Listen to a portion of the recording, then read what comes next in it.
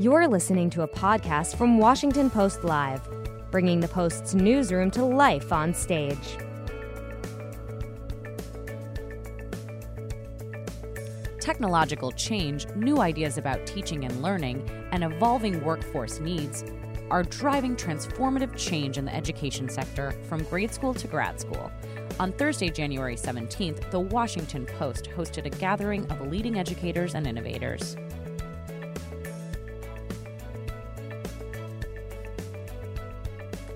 In this segment, educators and administrators in higher education talk about the investments traditional colleges and universities are making in innovative online courses, global campuses, and international study initiatives in order to stay competitive and appeal to diverse student populations. Let's listen.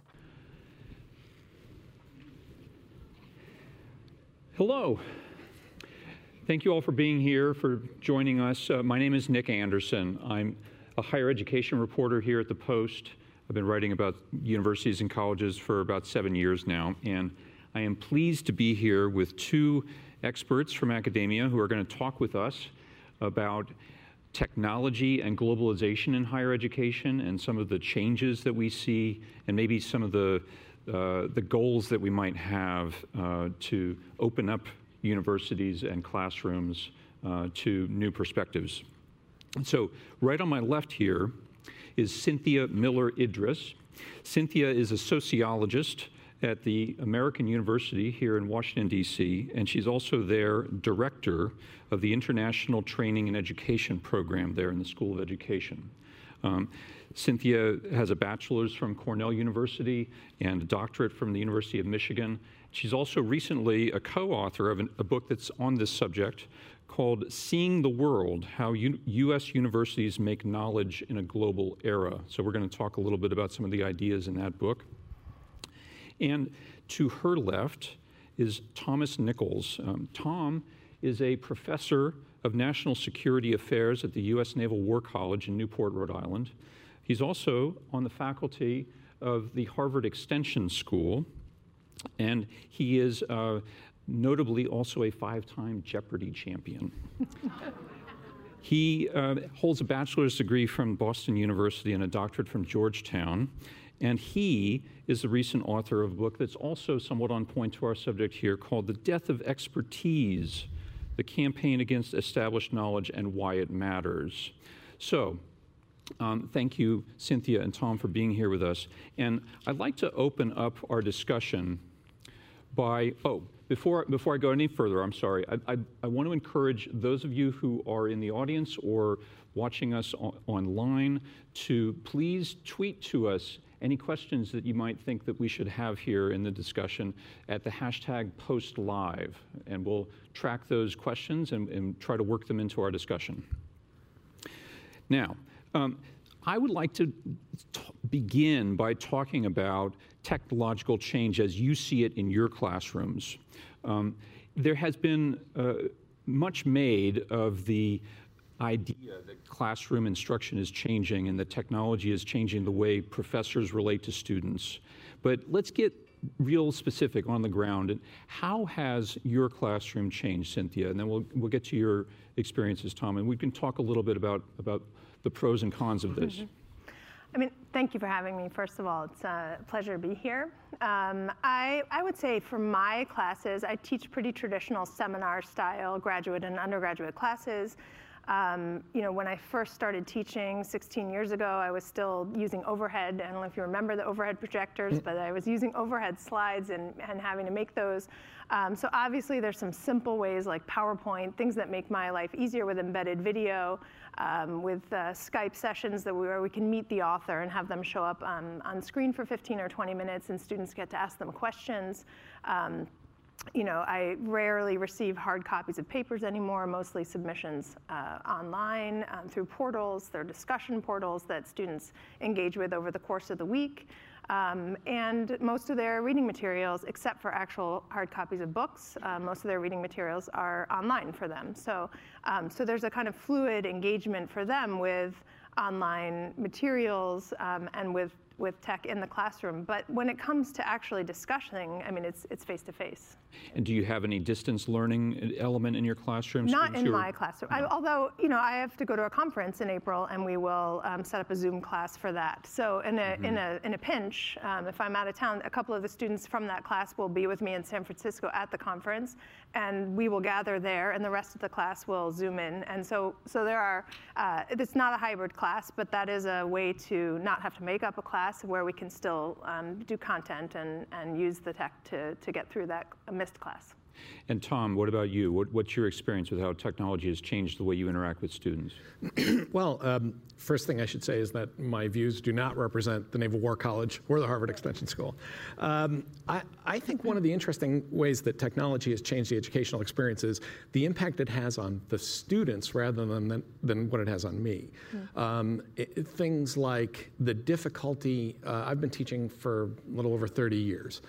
Getting students to walk into a bricks and mortar library is really difficult, and the serendipity of accidental discovery now happens for them online rather than in examining stacks of books.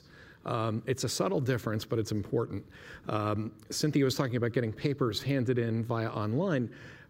Also, all papers are now, I shouldn't say all, but a lot of the papers are now automatically first drafts because students are not drafting and typing and fixing, that they're putting them on a screen, they look good. And I think that's hurt writing and editing skills. And created more work for you. I mean, in a sense, having the papers in front of me on a screen creates less work because I find that I type faster than I write. So I put a lot more comments on papers now than I used to when I had to scrawl them with my, dreaded red pen. But I think it's also opened the students to a lot more possibility for information. I mean, I think it's a great thing, for example, and I'm a technophile, so I should probably say that. I mean, I'm not resisting the influence of technology on the student. I'm just concerned about it. I like, for example, the fact that students will not just settle for what's on the syllabus. There is a serendipity of a different kind where they start looking online. Unfortunately, I lose control over that process. And by the way, you took me back with overheads, with overhead slides, and it made me think of that I've been teaching long enough that I used to finish class and then have to wash my hands because they're covered in chalk. And I think that's an improvement because I use embedded video. I use links that are live. Sometimes in the middle of the class, I'll say, oh, there's something I'd really like you to see. And I just pull it up out of this vast repository. People talk about flipping classrooms. Do you ever flip your classroom? And do you have a distance element? Well, the Naval War College has its own distance program, and so that's a separate issue. I teach in the resident program. Harvard Extension School, the effect of distance education on what I do there over 15 years has been profound. I think, like Cynthia, we were talking about this earlier. I was initially a skeptic.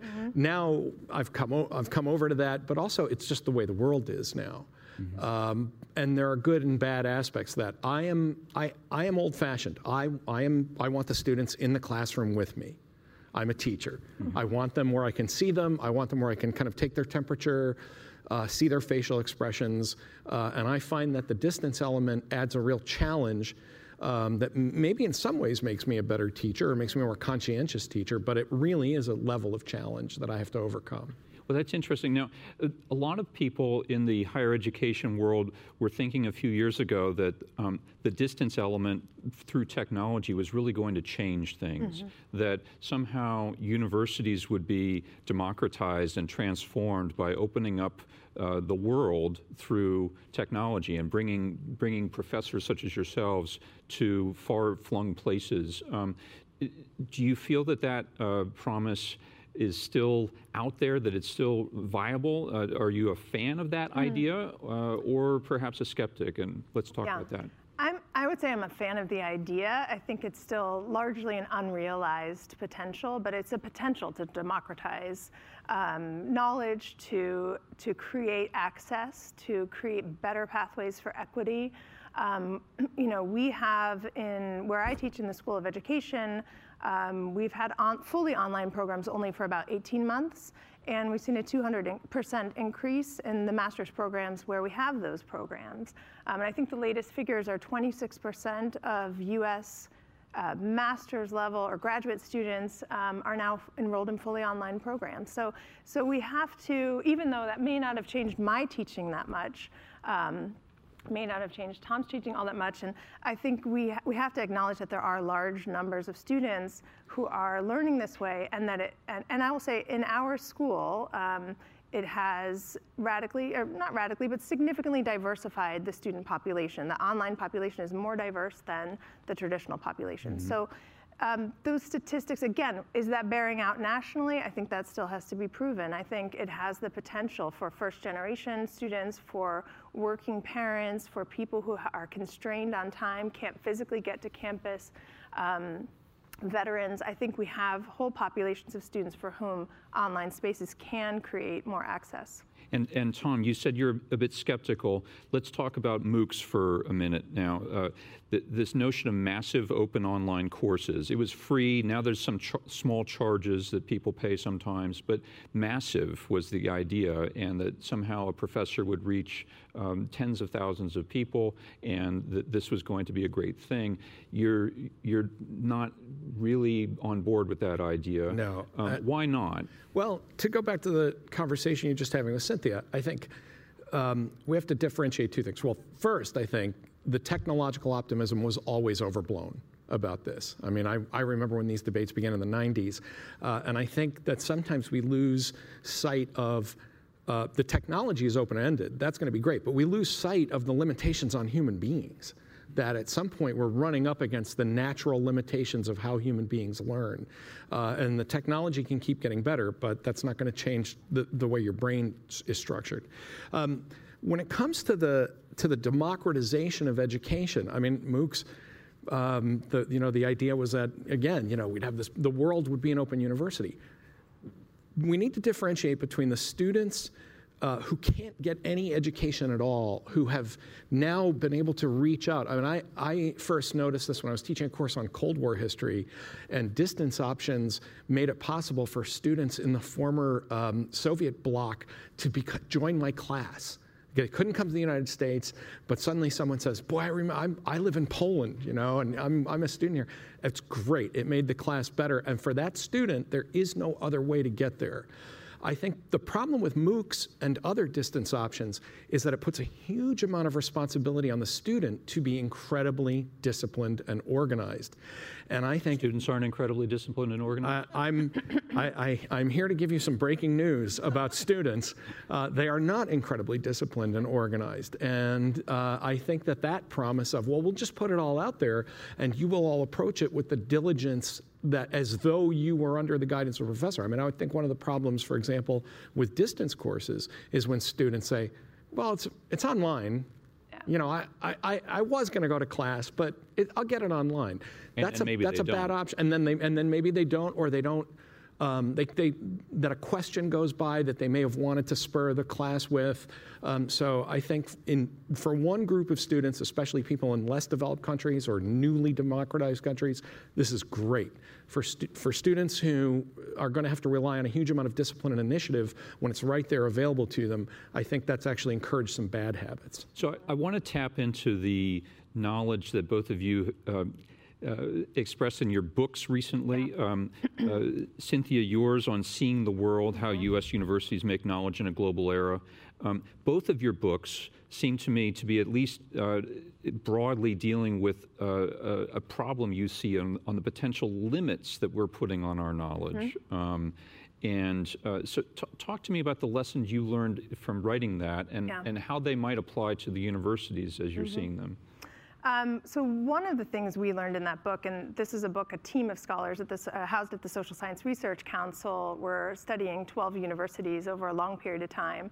And one of the things we found out in looking at how they organize knowledge about the rest of the world outside of the US, is that the social sciences systematically discourage graduate students from engaging in empirical research overseas. Really? And they do that because of their perceptions that the best way to secure a tenure track position is by working on, well, there are lots of different reasons. Sociologists do that because they feel the tenure track positions are better secured through working on domestic issues. The political scientists had other reasons, and the economists were working globally, but with universal models, essentially.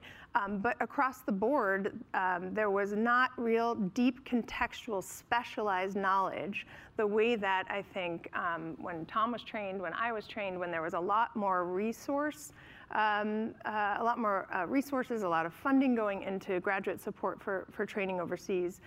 Those kinds of things were drying up, and faculty were discouraging students from doing it. They were saying the best way to get a job is to work on a domestic issue, and we were surprised, but the data, the interviews were very clear. So that's really interesting because it raises the question: are universities sort of paying lip service to globalization, but actually not really? Yeah, I mean, one of the things you find is that there's this tension between specialized knowledge and kind of cosmopolitan citizens.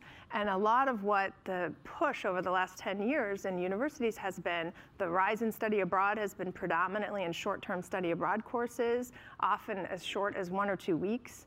And they can be real learning experiences, but often they're geared more toward creating kind of cosmopolitan citizens who can, navigate public transportation worldwide than actual, developing kind of public knowledge that is rich and deep and embedded in local cultural context. Are you saying it's not enough to buy a Eurail pass? I mean, that's important, but as part of that process. But and even a Eurail pass is at least 2 months, right? So you're already talking about a longer experience than what most people are. Tom, your book is incredibly provocatively titled "The Death of Expertise," and I wonder. It probably had an audience in mind that was not just universities, but talk to me a little bit about whether you see a death of expertise in universities too. Well, I think universities, where the intellectuals have to bear their burden here, and this is related to the point Cynthia was making, that universities have become increasingly the province of jargon, of specialized theory, rather than knowing, theorizers rather than knowers. I think in a lot of universities, the term public intellectual is almost said with derision, that you are not a real scholar if you are a public intellectual and you do something like we're doing right now. I think part of the problem that Cynthia was talking about, for example, with globalization and traveling, there was, at least in political science, for years there was a very strong attack on area specialists. That the idea that you could learn to speak Indonesian and you went to Jakarta and you studied the Indonesian system, that's for saps. Yeah. What really matters is empirical, high quality, scientifically testable data. And so you had people who knew everything about a particular model and knew nothing about Indonesia. And so a gap started to develop between the ability of these academics to talk about their area and what the public needed to know. So there is, I still put most of the burden, part of the reason the book's provocative is I put a lot of the burden on the public, because the public just doesn't ask these questions, they don't pay attention, they have short attention spans, they'd rather watch TV. But intellectuals and academics have to bear their share of the They have a greater role, they should play a greater role in engaging the public. And yes, and it's not fun. I mean, this is something that, in a pleasant environment like this, it's wonderful. We're sitting here talking, but sometimes giving a public lecture, it's open to the public and you're talking about something controversial, it can be very unpleasant. But I would argue, as intellectuals, that is part of our obligation to society, is to engage in those things. I want to ask you both about a trend that we've been seeing lately in the last couple of years in international enrollment in the United States. The data that we've been reporting from the Institute of International Education shows that for at least 2 years, there has been a decline in the number of new international students coming to the United States. Some people are speculating that perhaps this is a result influenced by President Trump and the Trump administration's policies on student visas and immigration. I wondered if you have any concerns about this decline in international enrollment into the United States, and if you have any theories on what might be causing it. I mean, I have some concerns, obviously. I'm a proponent of flows of global students and scholars, but one of the things I would say is that I think there's a maximum capacity that we're always going to hit with in-person exchanges, whatever they are. I think globally it's something like 2% of students are participating in some kind of in-person, face-to-face exchange.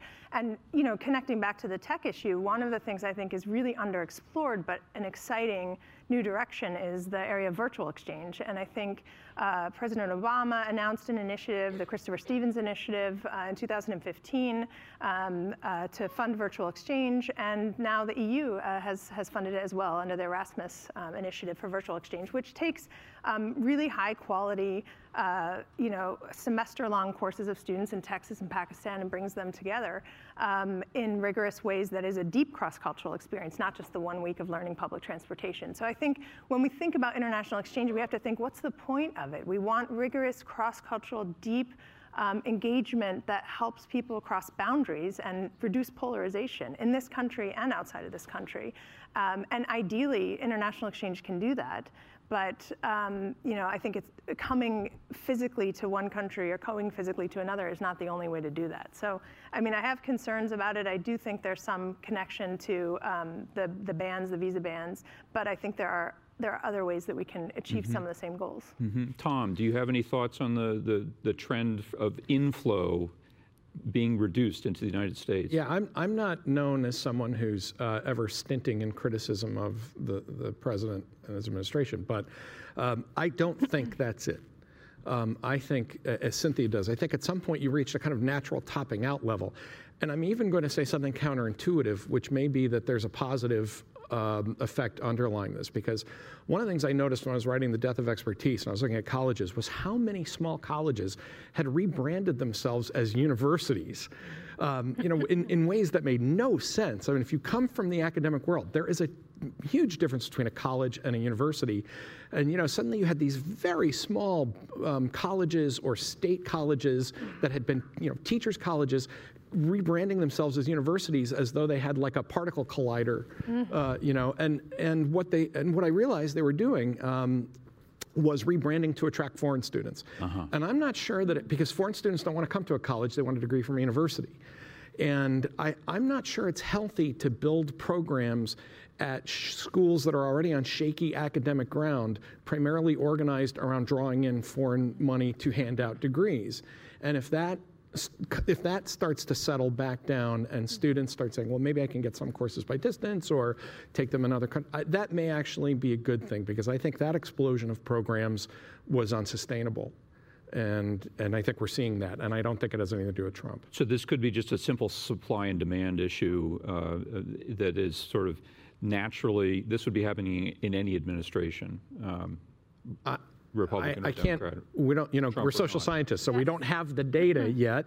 And going on the rule that anecdotes count as data, I will say anecdotally that I already saw this drop off in some of my classes. I mean, again, outside of the government institutions, I already saw some of this drop off long before Donald Trump was president. Okay, I'm going to ask the magic wand question of each of you, and you got about 60 seconds apiece. The magic wand question is this: if you could wave one wave of the wand tomorrow to fix one thing in higher education, what would it be? Go.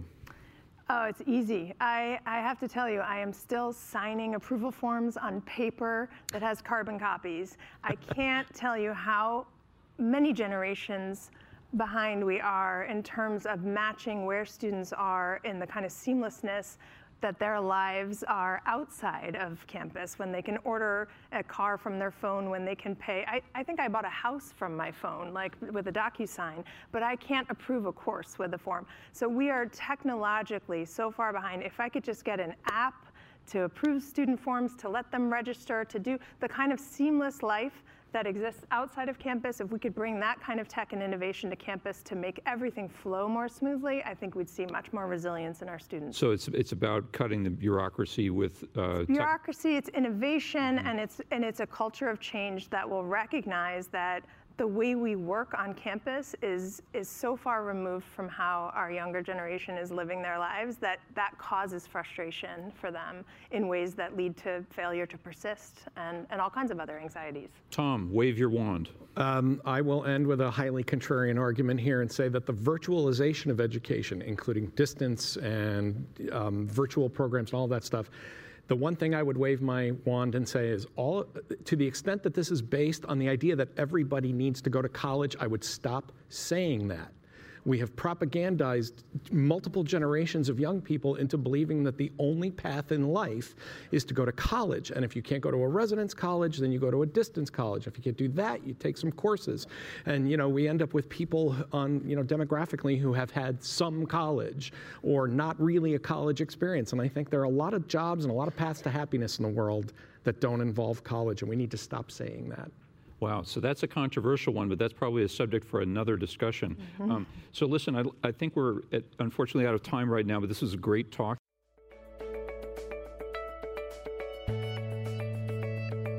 Thanks for listening. To hear more interviews from this series and other Washington Post Live programs, visit us at WashingtonPostLive.com.